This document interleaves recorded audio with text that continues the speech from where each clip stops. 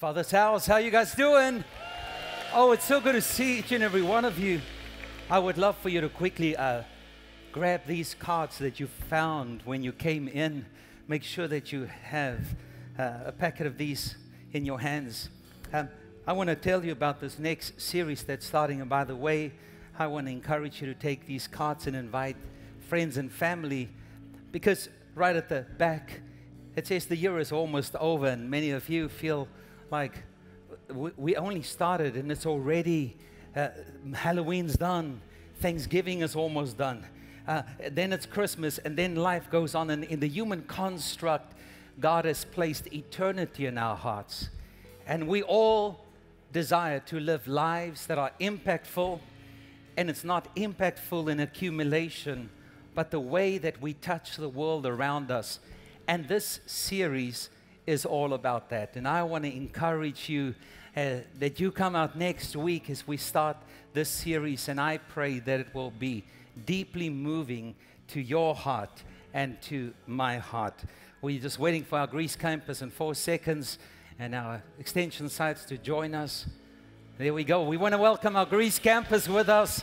We want to welcome those who are joining us online and our extension sites. We are so excited. Those who are joining us, New York, New Jersey, Pennsylvania, Massachusetts, Delaware, Illinois, North Carolina, Georgia, Florida, California, Arizona, Brazil, Canada, and Tunisia. We want to welcome you online with us. We are so grateful that you are here. Hey, men, I want to tell you about campus nights coming up. There are 4 campus nights for women and 4 campus nights for men. You say, what is a campus night?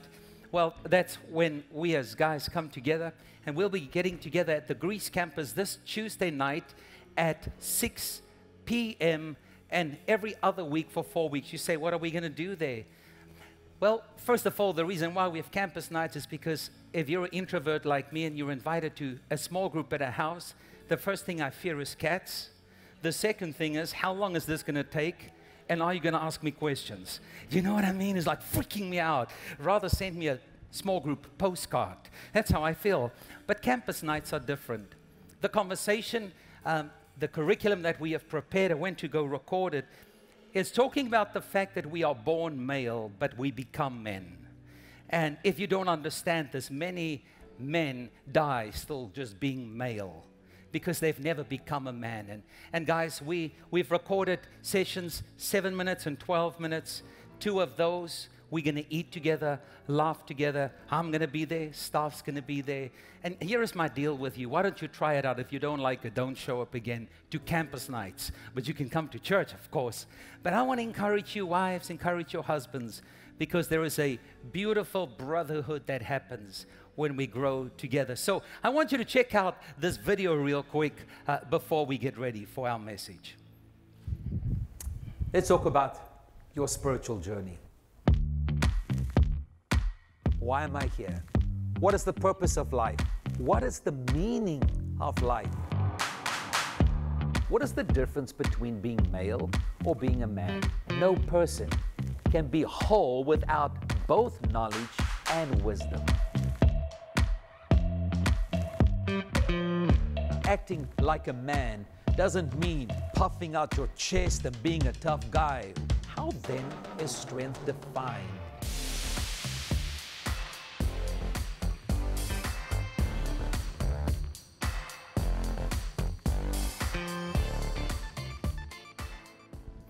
Hey, so I want to take a moment real quick. Back in 1995, 1996, you may not know it, but we're originally from South Africa, and we planted a church back home, and there was a family with us, the Backhouses, that was part of our church plant back home. And then we came to the U.S., and God has got such a beautiful sense of humor, because I remember praying over their son, Wes, and saying, Wes, God's hand is on your life. You're still going to be in ministry one day. Who would have known that we would be employing Wes after all these years, and Wes has been serving? But here is the big deal. We are so eternally grateful. My family a couple of years ago became citizens of the United States, and I'm still looking for a crime so I can make a citizen's arrest just to prove that.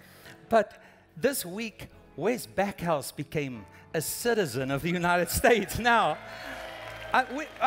Wes, you've got to come here because I got you a special T-shirt made. And we want to thank Misty for helping with the T-shirt because the swearing in is a big thing, and then they announce you, and then they call out his name.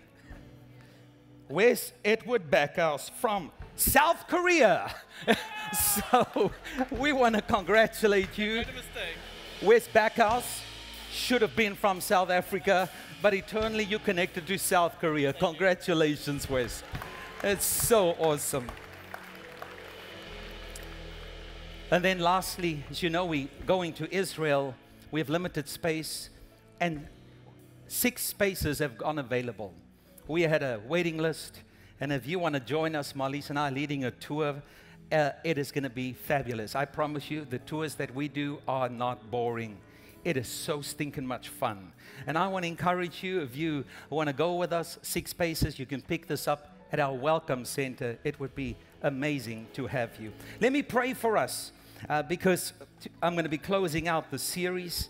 And I believe the Lord has got something to say to our hearts. Father, all these beautiful people in this place, your sons and daughters, all of them, those who feel loved, those who feel far, I'm so thankful that you never move in proximity to us because your love over us is eternal, uncomplicated.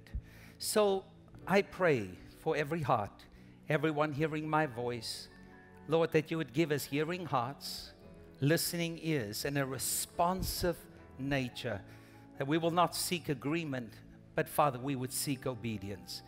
Thank you for hearing this prayer. In Jesus' name, amen. Can we just thank our worship teams and tech teams and volunteer teams at all of our campuses. Thank you so much, guys. So today, I want to talk to you about a box, because we all arrive into relationships with a box. Now, I realize we have many kinds of people. Some of you have been married for a long time. Others married kids. Others, you are still in there. We can go to movies whenever we want to.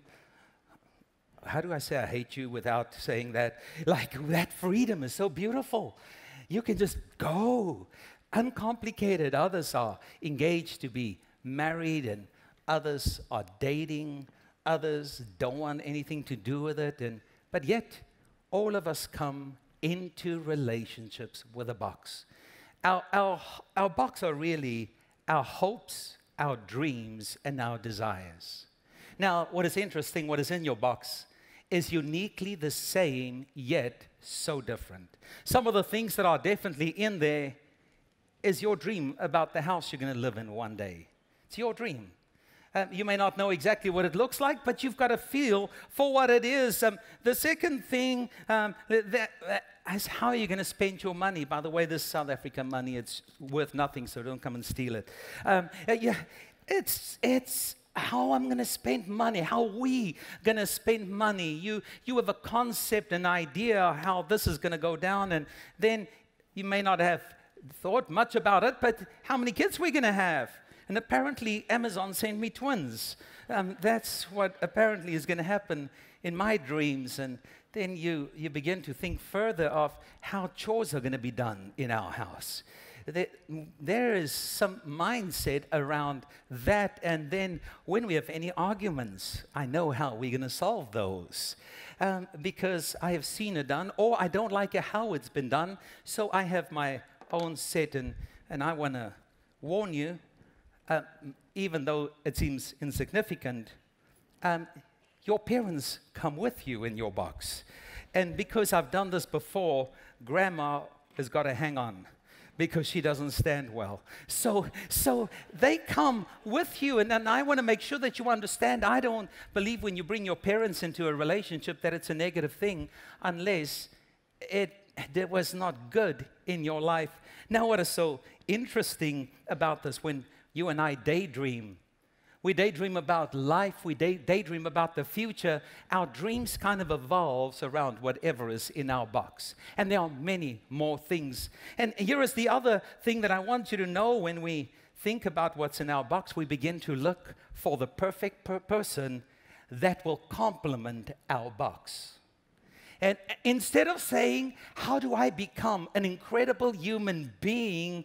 You say, I'm not going to work much on me. I'm just going to find the right person that wants twins, that wants to work with foreign money, understand I'm the boss, I never do chores, and mother-in-law is going to hang on.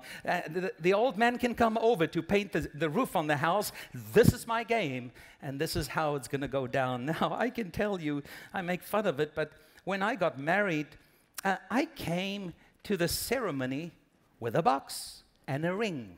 The box was invisible, but I was very clear. I had a box. And I found Marlies, and for me, she was the perfect woman, and everything that's in my box I felt was reasonable, and she should be thankful my box is so beautiful on the inside. What I didn't understand at the time, she too had a box. And she came with a box and a ring, and she didn't tell me, but she thought, he's the perfect guy because he complements everything that's inside my box, which is reasonable and expected. Because you see, the moment we get married, in time, we begin to open our box and hand the box to our partners, and our hopes, our dreams, and our desires now becomes expectation.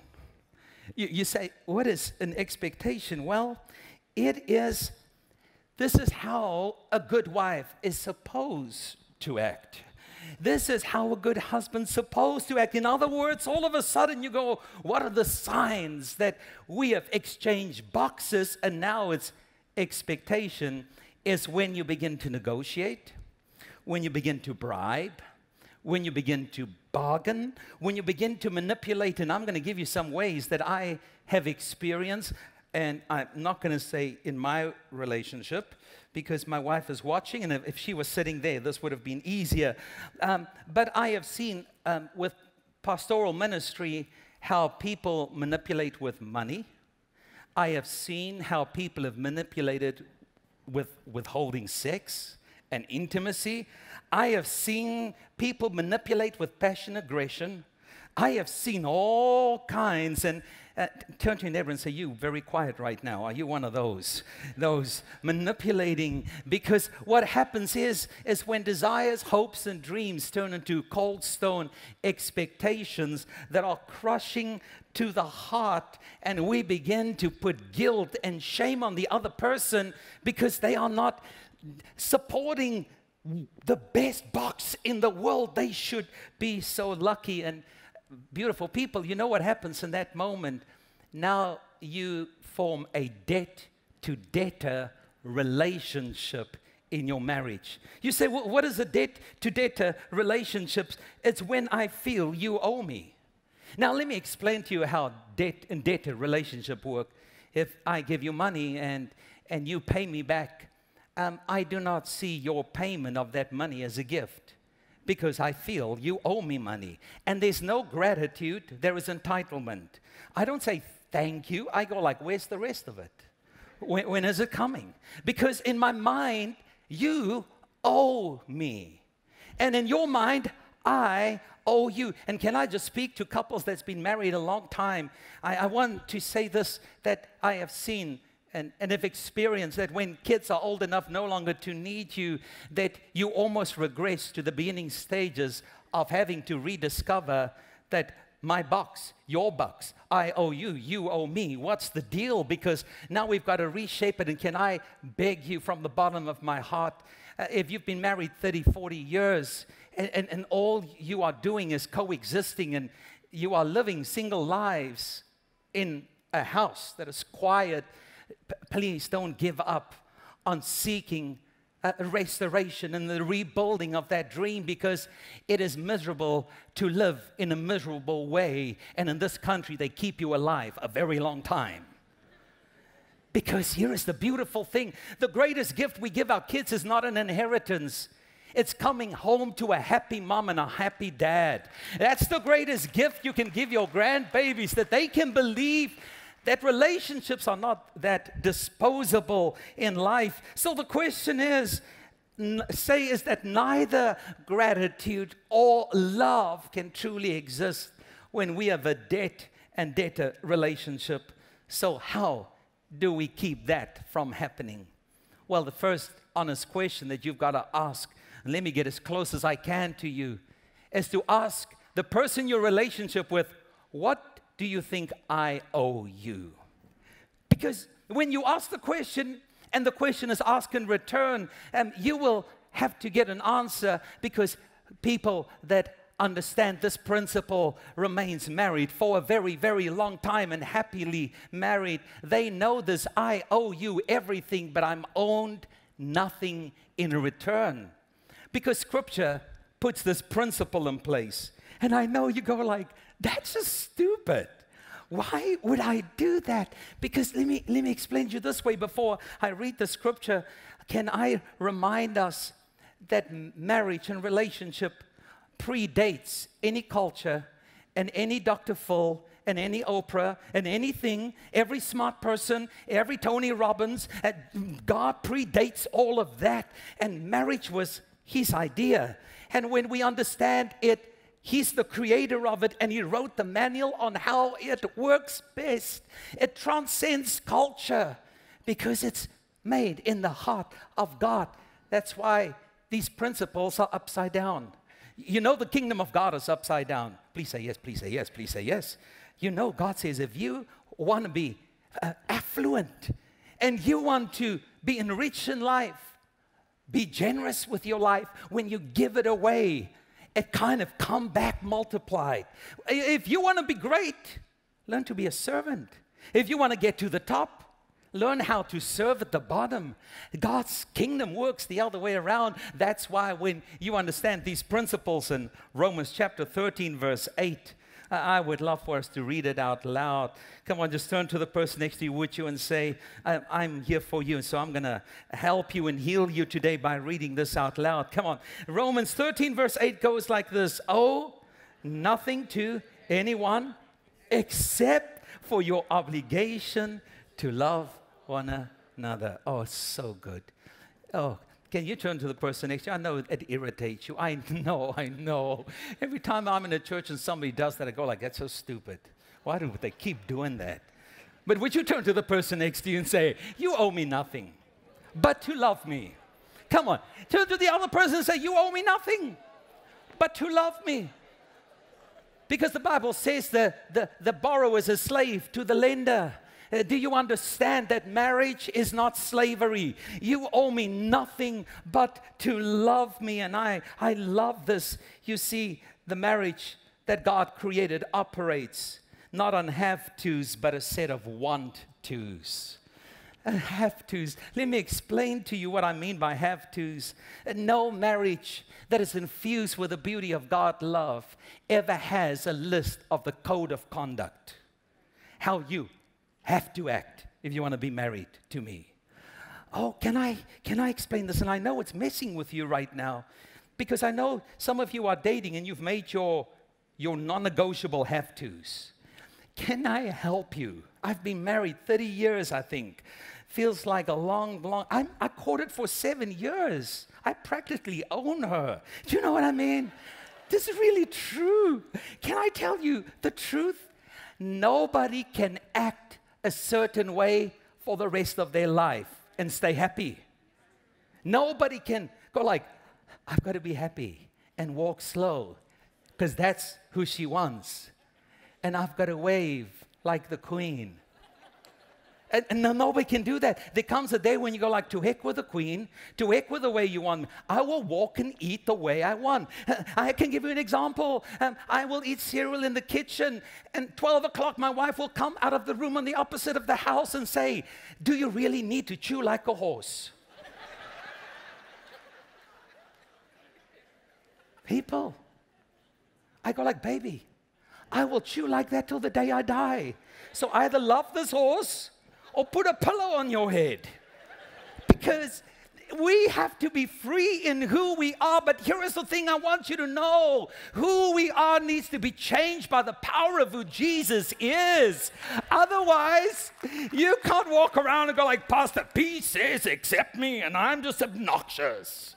No, it's the you that's becoming more like Jesus is what we're talking about. It's the you in the image of Christ what keeps things together. The second thing I want to say to you is that it doesn't exist because there is an exchange of service. Can I draw a little bit closer? You don't go like, okay, baby, if I take out the trash and I wash your car, am I going to get lucky tonight? Come on now. Husband's just looking for her. I hope she gets it. Jesus, please, please, please, please. Wives, because please. There's no exchange of service. It's no have tos, it's want to. It's want to. Do you understand it's want to? Because we've got to fix the love in our heart because that's the one that drives it. When we get to the place of negotiating and bargaining, and if you don't, then I won't. And if you don't clean the car, I will not feed you for 5 years. I don't care if you drop dead. This is not how things stay together because ultimately it's when something happens on the inside of our hearts. Oh, Anaji, you can come out. I'm going to get this wrapped up. So, I believe with all of my heart, there is a concept that I want to present to you, and it's not a concept that goes well with our culture. It's not a concept that if you've been hurt in a relationship, it's easy to understand. It's not a concept that comes natural to our nature. When you hear it, you're going to go like, no, that's the way that you're going to get hurt. But I want to share with you a concept that I want to call running to the back of the line. Because if there is a understanding of this word, the running to the back of the line, and both people, a mutual partnership happens to running to the back of the line in order to make you first, there is something beautiful that happens in that moment because Jesus, he's in the upper room with his disciples and he knows he's going to give his life for them. And Scripture says there's no greater love has a man than to give his life for his brother. Let me get close to as much as I can and say this. When marriage is at its best is when love is at its loudest. And when love is its loudest, we are willing to lay down our dreams, our hopes, our aspirations in order to accelerate your dreams, your hope, and your everything. It's when we are saying your best over my best. That is at the very construct of the power of love, because Jesus says to his disciples, I'm going to give you a new commandment. Now, in John 13:34, and they're going to put the scripture up, it was a scandalous statement. Who is he to give a new commandment? That means you want to say that God's commandments come second? The rabbi, there's 634 commandments that they were living under. Jesus says there's one that holds them all. If you do this one, you will obey the others. He says a new commandment I'm giving you. Now, love each other. Come on. Just as I have loved you. In other words, Jesus says, he didn't say just love each other. No, because he knows some of us, our love looks strange. Can I be honest? Your love looks strange. You say to your wife, I love you, and that remains standing till the day I tell you I don't. So let's not have this conversation again. That's strange love. You go like, but that's the only love I know. I know. That's why I say Jesus was wise enough to say, just as I have loved you. Jesus could have gone into the room and say to his disciples, Nathanael, before you followed me, I heard what you said about me when you heard about my name. You said, can anything good come out of Nazareth? You're filled with prejudice and pride. You judge me. You diss my family, diss my school teachers, diss our town, diss our camels. You just dissed everything. But you know what, Nathanael? I didn't judge you. Even though that hurt, I made room for you at my table because I saw the destinies of God in you. Hey, Matthew, let me just be honest with you for a moment, Matthew. You are the scum of the earth as a tax collector. Matthew, you're an enemy to your own people because you collect taxes on behalf of the oppressors, and then you cheat people. You steal from people. You are the worst kind of human that has ever seen the planet. And you know what, Matthew? You know what I did? I didn't judge you. I didn't join the clan.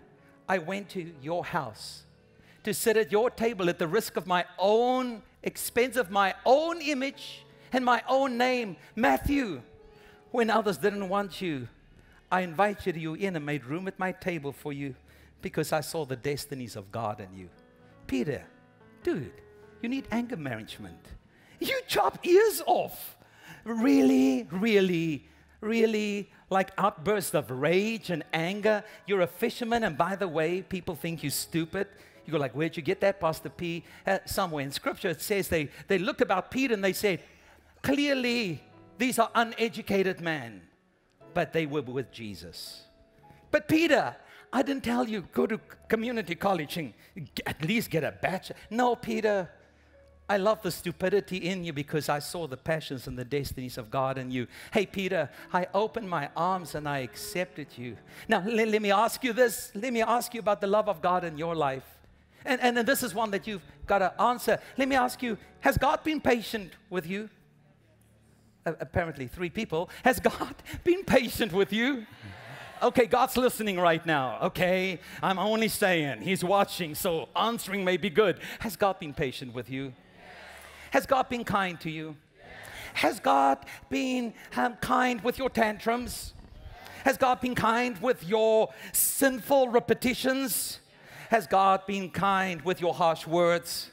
Has God been kind with your stupidity? Has God ever thrown you out when you ask sorry again for the same thing? Has God ever hit you with lightning? Has God ever given you the silent treatment for 5 years? Has God ever told you nasty things about you because you're just not nice? What has He done? Opened His arms, welcomed you in, and He says this, the same way that God has treated you, treat the ones you cross your path with in the same way. In the same way. So here is my final saying. Here comes Paul. And Paul is writing to husbands and wives. Now I know some of you go like, well, I'm not going to get married. Just in case, just make room to hear this last out. And Paul is writing, and I know many of you know Scripture, go like, I know what he's going to do. He's going to go to that submit wives to your husband thing. And I go like, yeah, I really think that unless you understand culture, I have seen people use that so out of context that it's hurtful. Because I want you to know that he was not speaking only to women, he was speaking to men. But the primary conversation was not one to push people down. Because I'm going to say it, and it didn't sit well in the previous service. So it's probably not going to sit well in this service either. Please turn to the person next to you and say, let's forgive him before we even say that, then let's just get it over with. Listen, men, you can't not grow and then use submission to keep your wife that is strong at a place of weakness. Can I just say that? Can I just put it a little bit deeper? Ladies, I need your amen just about now. Listen, can I just tell you something? I'm not defending or saying anything. When Paul was writing this about women, they were legal property of men. The women were the property of men, and their children were property. There was a law that a man could say 3 times to his wife, I divorce you, I divorce you, I divorce you. Just because she burnt the toast, it's over. That's the kind of power he had over the wife. So when Paul talks about submission with women, the women didn't go like, oh my God, I cannot believe. No, they were already in a place of weakness in culture. So he was not saying something to put them down. He was saying something to the husbands. He says, husbands, submit to your wives as Christ submits to the Father. Can I say this?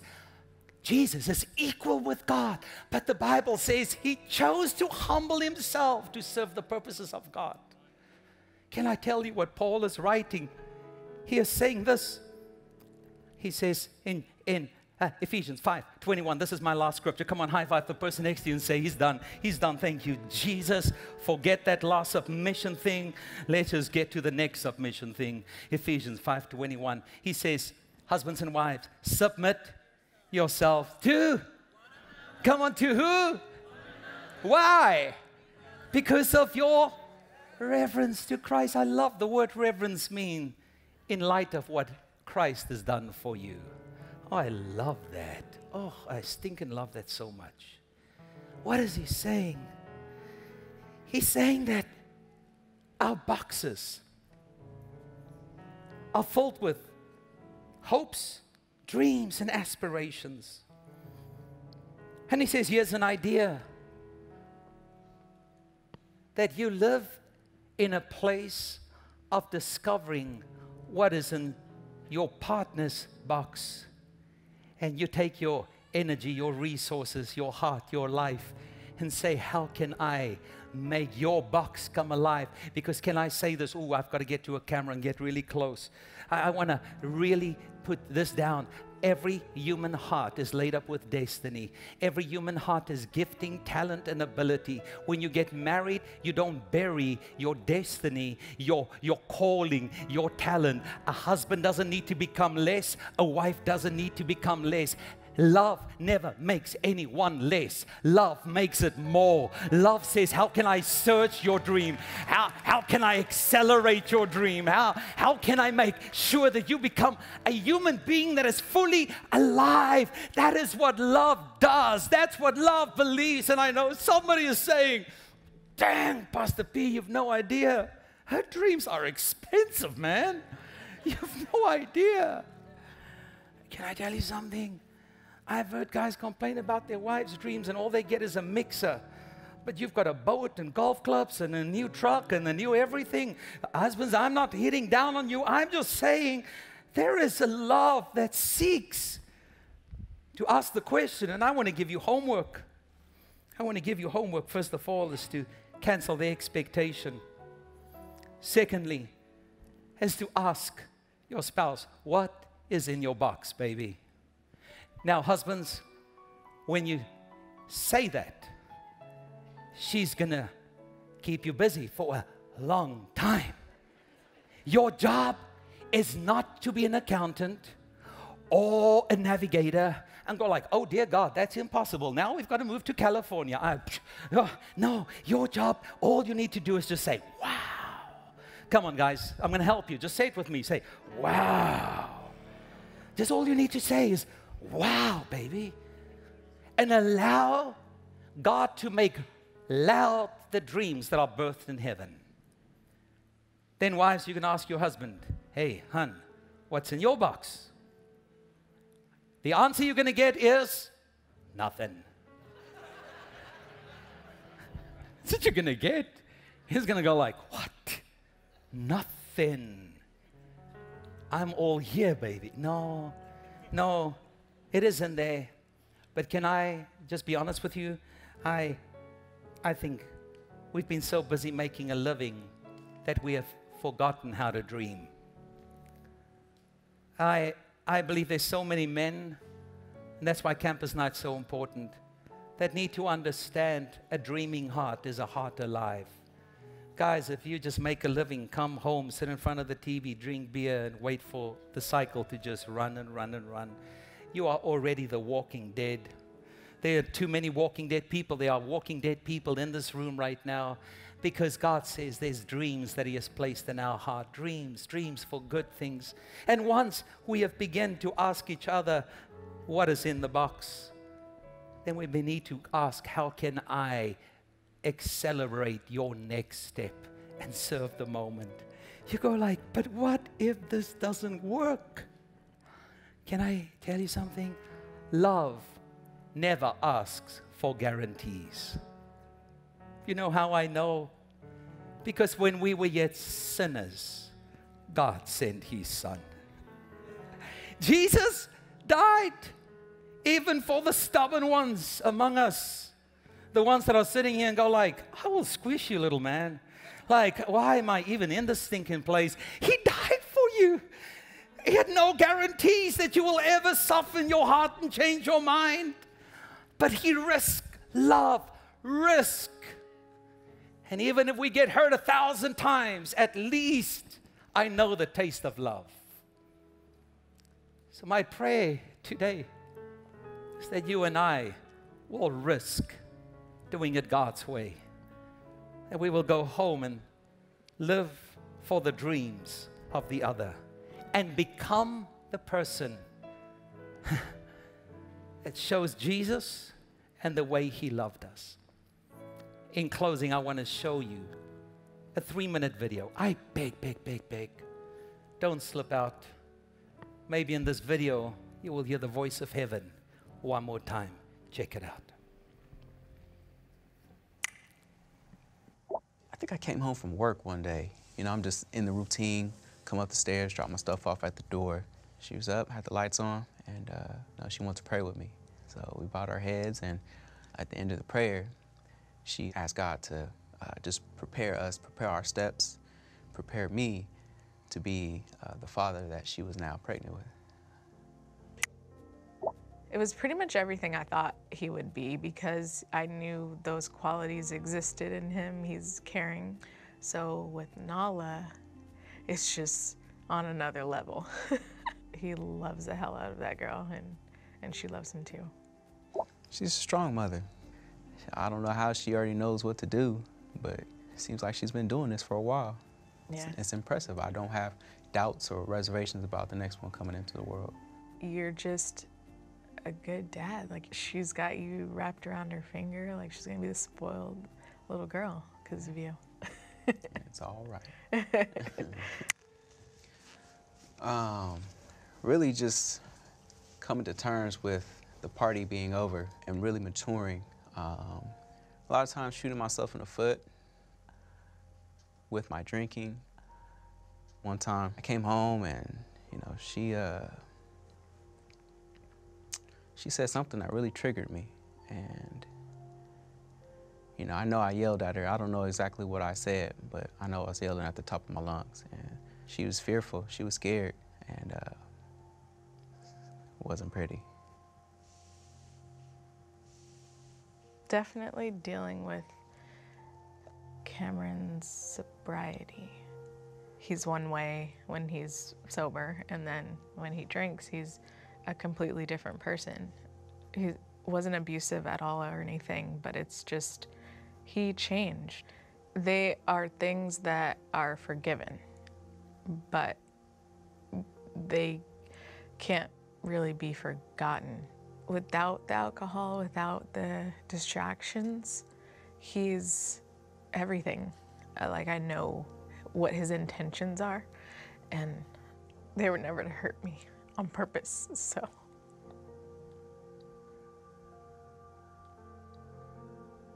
Dealing with, you know, my drinking and dealing with my smoking, yeah, just really making some difficult changes with my life. I forgave you, but there are triggers that come up for me, and so it brings it all up again. I'm way better at, you know, pushing them out. I'm glad that, you know, I have your forgiveness. You know, I struggle with forgiving myself. You know, I'm the one that hurt you the worst. I know who you are outside of that guy who overdrank.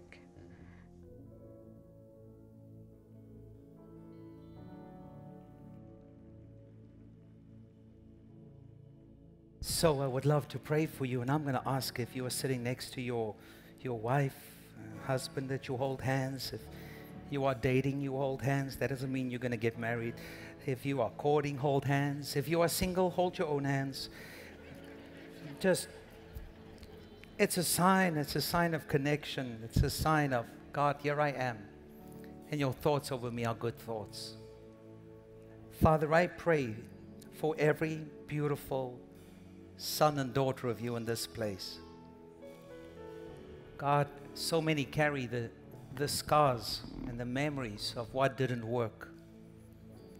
But I pray that the beauty of heaven will breathe life and hope into dreams, aspirations, that you will awake the walking dead. I pray that you would bring peace in homes, peace in hearts, for you promise, I will turn the hearts of the husbands to the wives and the hearts of the wives to the husbands. God, that you would bring hope, that the arguing will stop, the triggers will stop, the selfishness will stop, the entitlement will stop, that you will do a work in every single one of us inside, that we will become the very living, breathing example of the way that you loved us first. That is my prayer. And while every head is bowed and every eye is closed, God sent His Son Jesus to reconcile us back to the Father. I say this every week. Scripture says we are like sheep, and we have gone astray. Sheep by nature wanders. Sometimes we take our eyes off the shepherd. Sometimes we just get preoccupied, and sometimes we make a run for it. Yet the arms of heaven is always open. And I want to remind you, the Bible says no one can come to the Father unless He calls you first. That's why He says, when you hear my voice, don't harden your heart. I will not call with you forever. And I want to remind us that unless God calls, we cannot respond. And when He calls, He says, respond. You say, Pastor P, what does that mean? That means acknowledging that if you are cut off from the source of life, no matter what you earn, where you live, you are disconnected from life, true life. For me, there is a reality about heaven and hell that's secondary to the beauty of living in a oneness with the one who created you. And if you are here today and you're hearing my voice and you say, I feel that's me. I can just feel this. Butterflies are flying and I know this moment God's calling and I want to come home to Him. I'm not going to ask that you come to the front, but just so I know who I'm praying with, if you can just raise your hand and drop it so I can just see who's saying, I'm coming home, Jesus. I'm coming home. I'm seeing hands going up everywhere. So beautiful. Hands going up everywhere. So beautiful. Those who are joining us online, you can simply click the respond button so that you know God is where you are. I'm going to lead you in a simple prayer. The Bible says, with your mouth you will confess, with your heart you'll believe. I'm going to ask that you whisper this prayer with me. And Father's House Church family, would you join us in praying this prayer? Say, Heavenly Father, I'm hearing your voice and I'm coming home. Create in me a new heart. Forgive me. Cleanse me. Jesus, I believe you're the Son of God that died for my sin and rose from the dead. And you said if I call upon your name, you'll save me. You're a promise keeper. That's why I know that today is the first of the rest of my life. I'm forgiven. My debt is canceled. And I'm coming home to open arms. Thank you for hearing this prayer. In Jesus' name I pray. Amen.